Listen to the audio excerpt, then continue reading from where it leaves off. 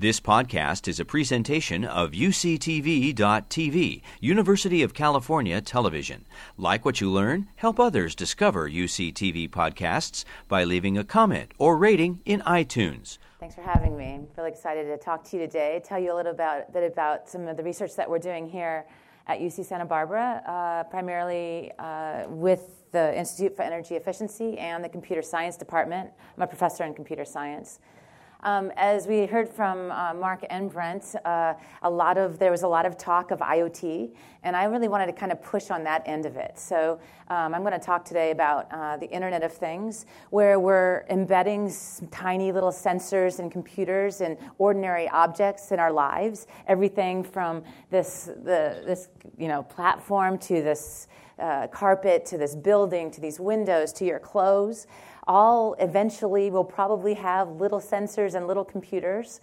And it's not just that these IoT devices are collecting information. They're making all kinds of different measurements, producing vast amounts of data, of information. But they're also then working together, interacting and communicating with each other, the different devices in our environment, to solve problems. And in order to do that, they use the data that they're collecting, and then they're performing analysis and processing that data to make these decisions automatically without humans in the loop. So the vision that you hear about the smart cities and the smart agriculture and the smart transportation and the smart farms and the smart dogs and the smart cats and everything from self-driving cars and artificial intelligence, it's all really about collecting vast amounts of information and processing it in ways that we can solve problems without humans in the loop. So if you think about IoT, there's a couple things you need. You need to have devices that are really tiny and that can sense and be energy efficient and that can be embedded in our environment, in our physical infrastructure. And we have that. We have researchers working on that. We have companies making great inroads in that.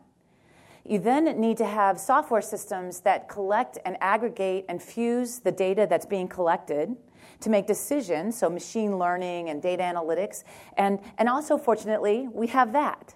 And that comes from the last decade of cloud computing and data analytics that have been driven by electronic commerce and entertainment.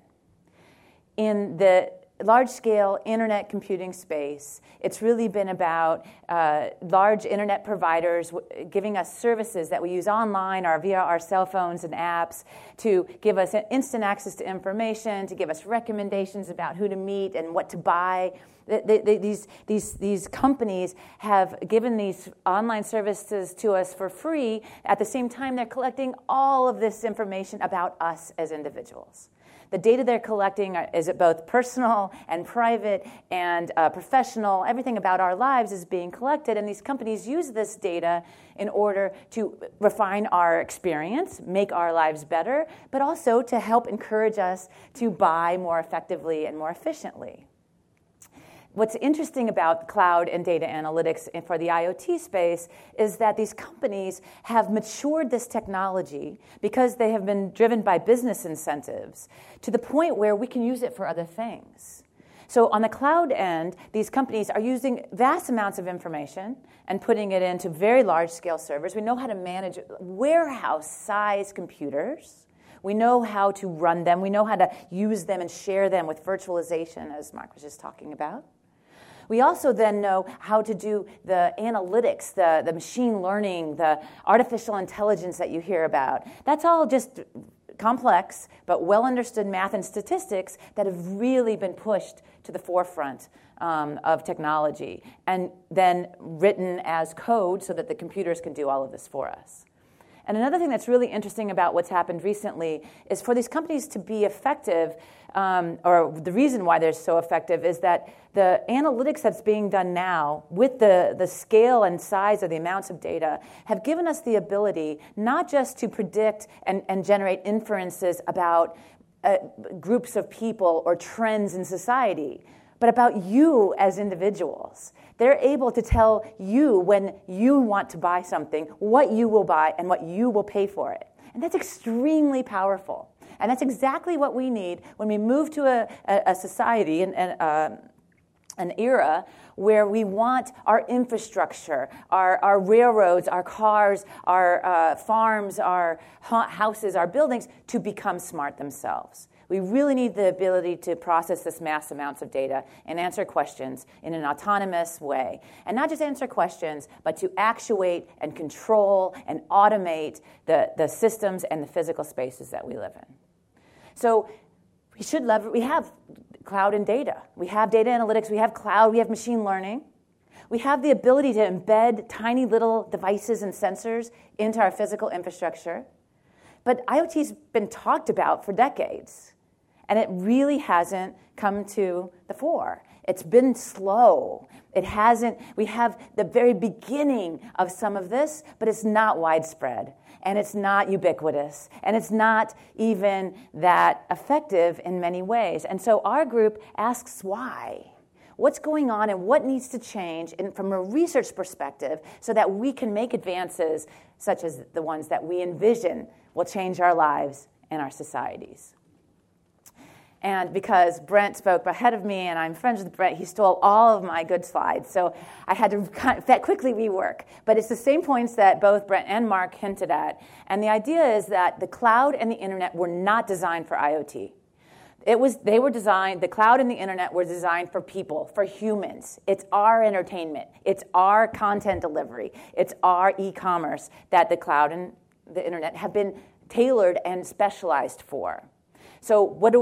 We have, Brent said about 1 billion cell phones, but there's about 7 billion people on the planet. Studies show about half have internet connectivity.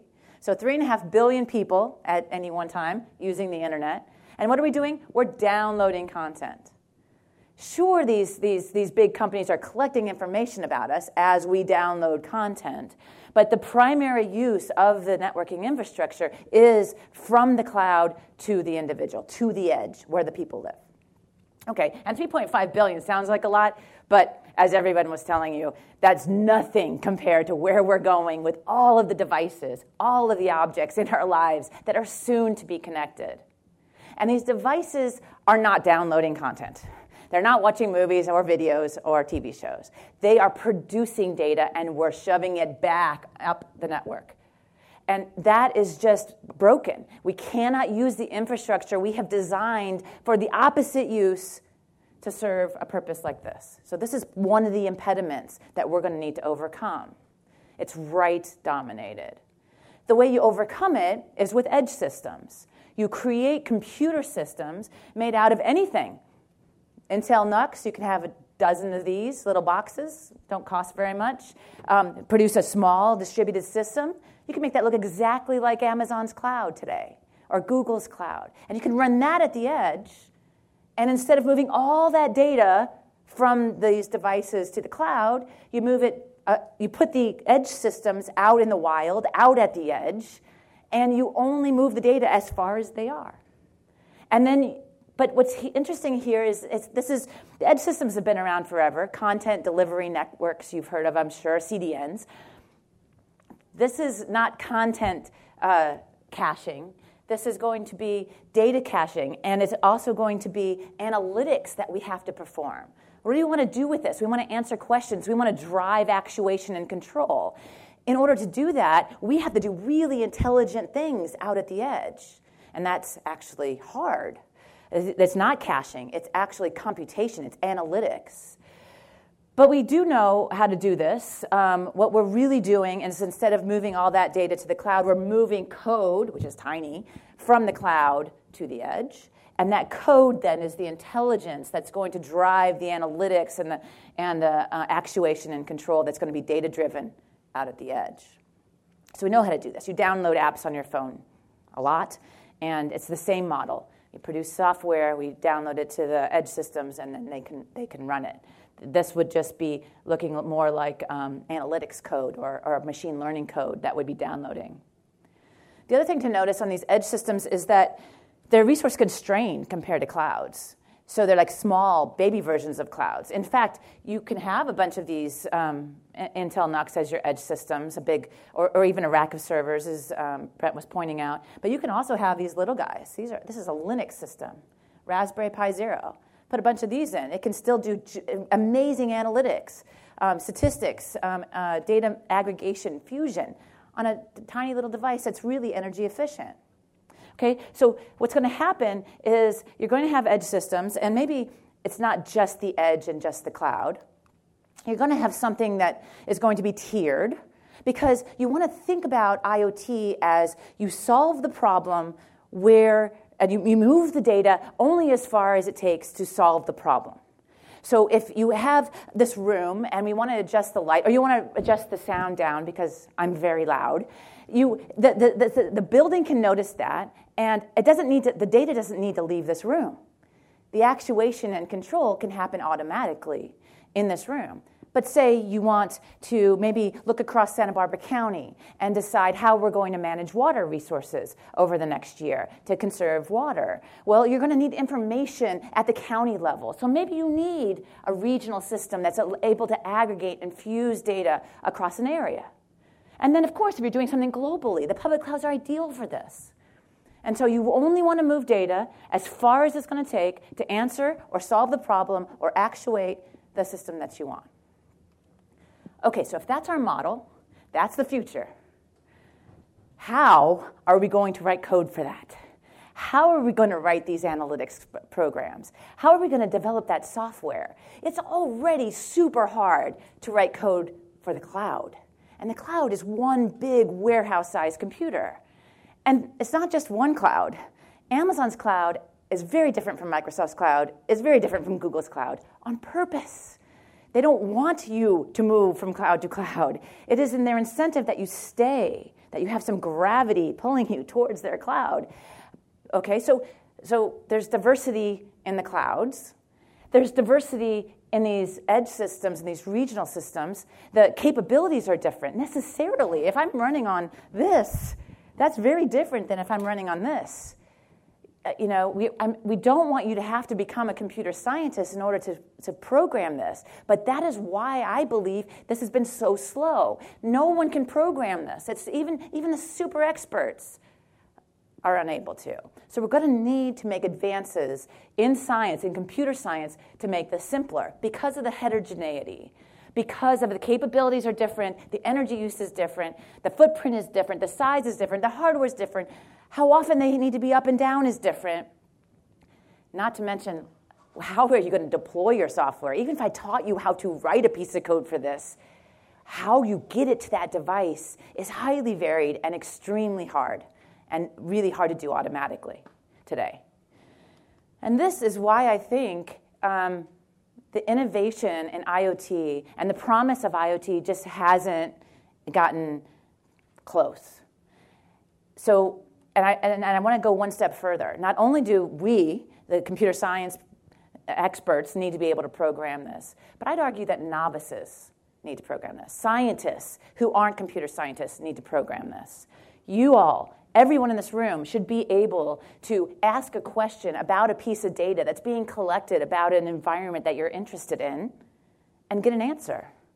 But if you're unable to do that, then it's going to be extremely, it's going to be much, much less useful. It's going to take a long time for innovation to happen. So not only do we need to be able to program a system like this, we need to be able to program it in a way that a lot of people who aren't computer scientists can program the system.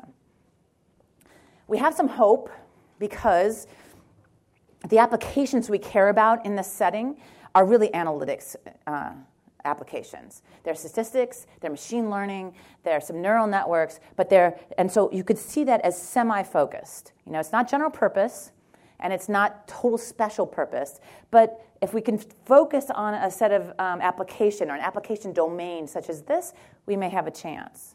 And so that's kind of the perspective that we take. We design systems that make it portable to execute code that you write once, and it runs across any of these systems. Everything from a tiny microcontroller all the way up to a cloud, super cloud. They're energy efficient. If they're resource constrained, some of these devices won't even be plugged in. They'll have a solar panel or be attached to some other form of energy, like a battery. And we have to be able to use them appropriately. We have to be able to automate deployment at scale, 75 billion devices. that's just completely overwhelming when you go to think about how you're going to write an application that's going to use these devices.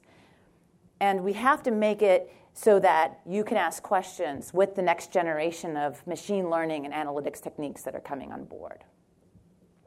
So how do we do that? Well, our background is in cloud computing, as I hinted at. So we're going to take a page out of the playbook of cloud again. And what cloud does when they have infrastructure, hardware and software, that lots of people use, and they want to get more people to use it, what they do is they provide an abstraction layer that they call as a service. What's really happening behind the scenes is that there is a management layer, a software layer, that's managing a lot of the complexities and the heterogeneity and ugliness that happens behind the scenes that we all need to use, but we all don't want to know about. So infrastructure as a service, for example, allows a cloud company just to hand you a server. Log in, do whatever you want with it. You don't care where it's running. You don't care where it lives. You just know that you want a server and you want to set it up, and you can do anything you want with it.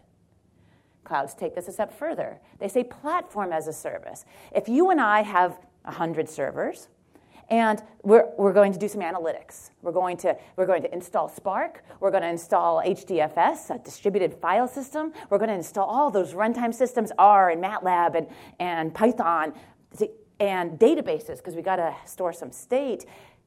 But think about all that. It would take us weeks to get a distributed system all working together, efficiently operating. And we're doing the same thing. You have to set all that up. I have to set all that up. We all are miserable setting that up. And so what the cloud says is, no. Put that in the platform. Let the system automation do that for you, and then you focus on the innovation. You focus on just the piece that is novel and new and different and your idea. Everything else we know how to do. Don't waste time. Let the platform do it for you. So this is the model we take.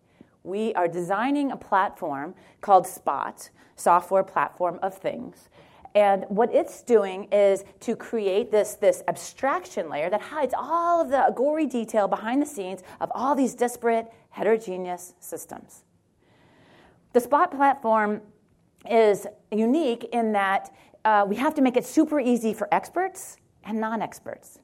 So what we're going to do is something that Mark hinted at, is we're going to use functions. Instead of you writing a big old application, you're just going to write a function. You're going to write a function, it's going to execute on the platform, and wherever the platform executes, your code executes. So you write it once in a high-level language, any language you like, and we can make it work across these systems. And the platform takes control or handles for you all of the hard, gory stuff of where you place things, how you move things, where's your data. You don't need to know any of that. You need to think about innovation.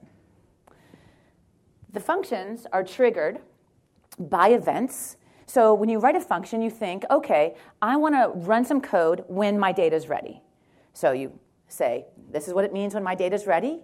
And when that occurs, the system, the platform, invokes your function. And this is really nice because everybody can understand event-driven systems and responding to events. And you just focus on one job. What do you do when that event fires? Right? So we're trying to simplify. And so another thing that you need if you do this is state. So if you have a function and you're operating on some data, if the function goes away, your data goes away.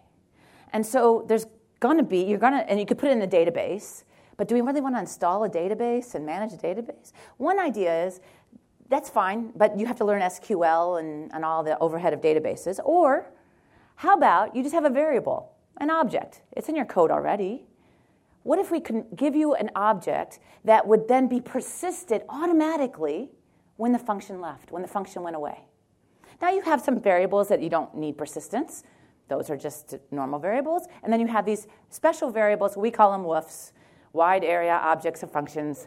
And WOFs are these way of having a data structure in your program that automatically persists. And what's nice about it is you can make copies of it. So you have durability across the system automatically by the platform.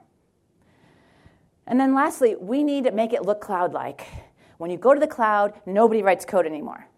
I teach undergraduates all the time. They show me what code they write. It's a couple of lines, and they're all accessing services somewhere else, services in the cloud through APIs, application interfaces, and application programming interfaces. And so what you do is for your functionality, you want to do some analytics, you get your data from somewhere through an API. You use your data, you process your data, you get it all ready, you package it up, you hand it to a service. Let's say an image processing service in Amazon. Amazon comes back with a classification of what your image is, right? There's like 4 lines of code for that. Get my data, prepare it, send it to Amazon, get my answer. The way code is written today is through APIs to services.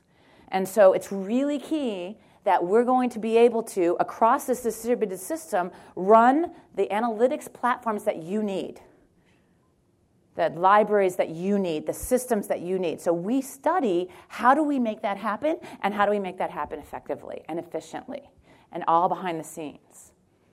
Sticking on that idea of services, we turn devices into services. So instead of having 75 billion devices out there where you have to name each one and know where each one is and specify which one you want and what it does, no, you say something like, hey, I need some temperature readings from this building, from this room. If you can specify that, why don't we just make the devices, one or more, that give you that information a service? We know how to program against APIs. We know how to ask Amazon for an analytics package for image processing. How about we implement APIs that allow us to have devices that we just say, give me some data, and you get it. And so we have this system where we kind of flip the world, if you're from a computer science perspective, that where devices are no longer clients, but they're actually servers. They provide services. And then we have these edge systems, here they're called edgistries, that sit in the middle of the devices, sit in front. And this allows us to do very clever things with security and privacy and efficiency and placement. And when devices go bad, you can swap them out. It gives us a shim layer that allows us to have some flexibility and scale when things get big.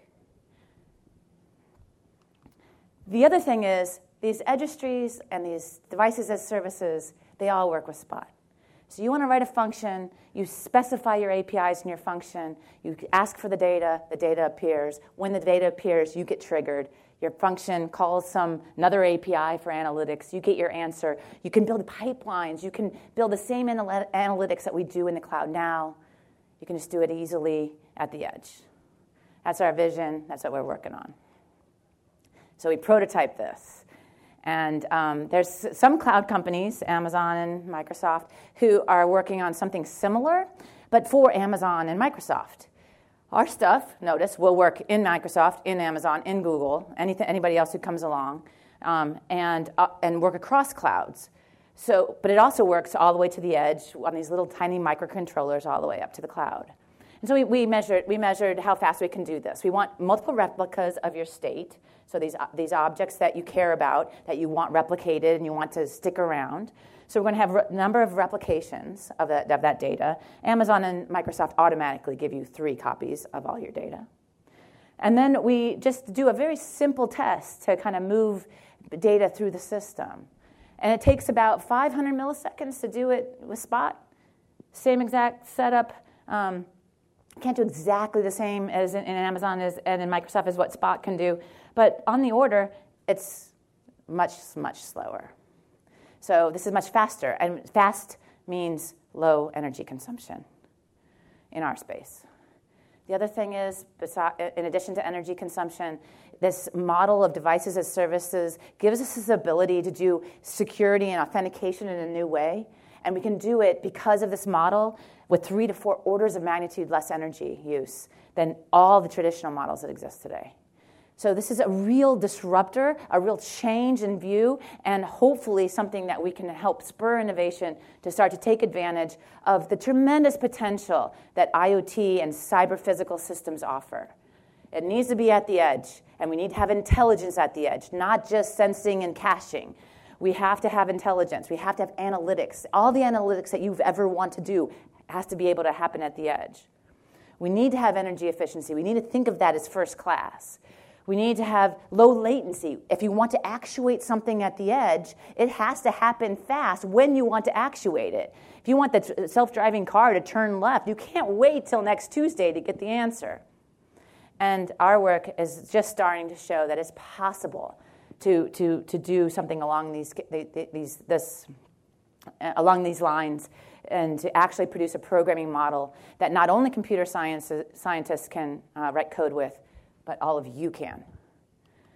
And with that, I don't do any of this alone. I have an amazing team, an amazing group, and amazing students. I'm super, super lucky and fortunate to be at an amazing place like UCSB. And I couldn't do that without any of my supporters as well. So thank you to all of you for listening, and I'll take any questions that you have.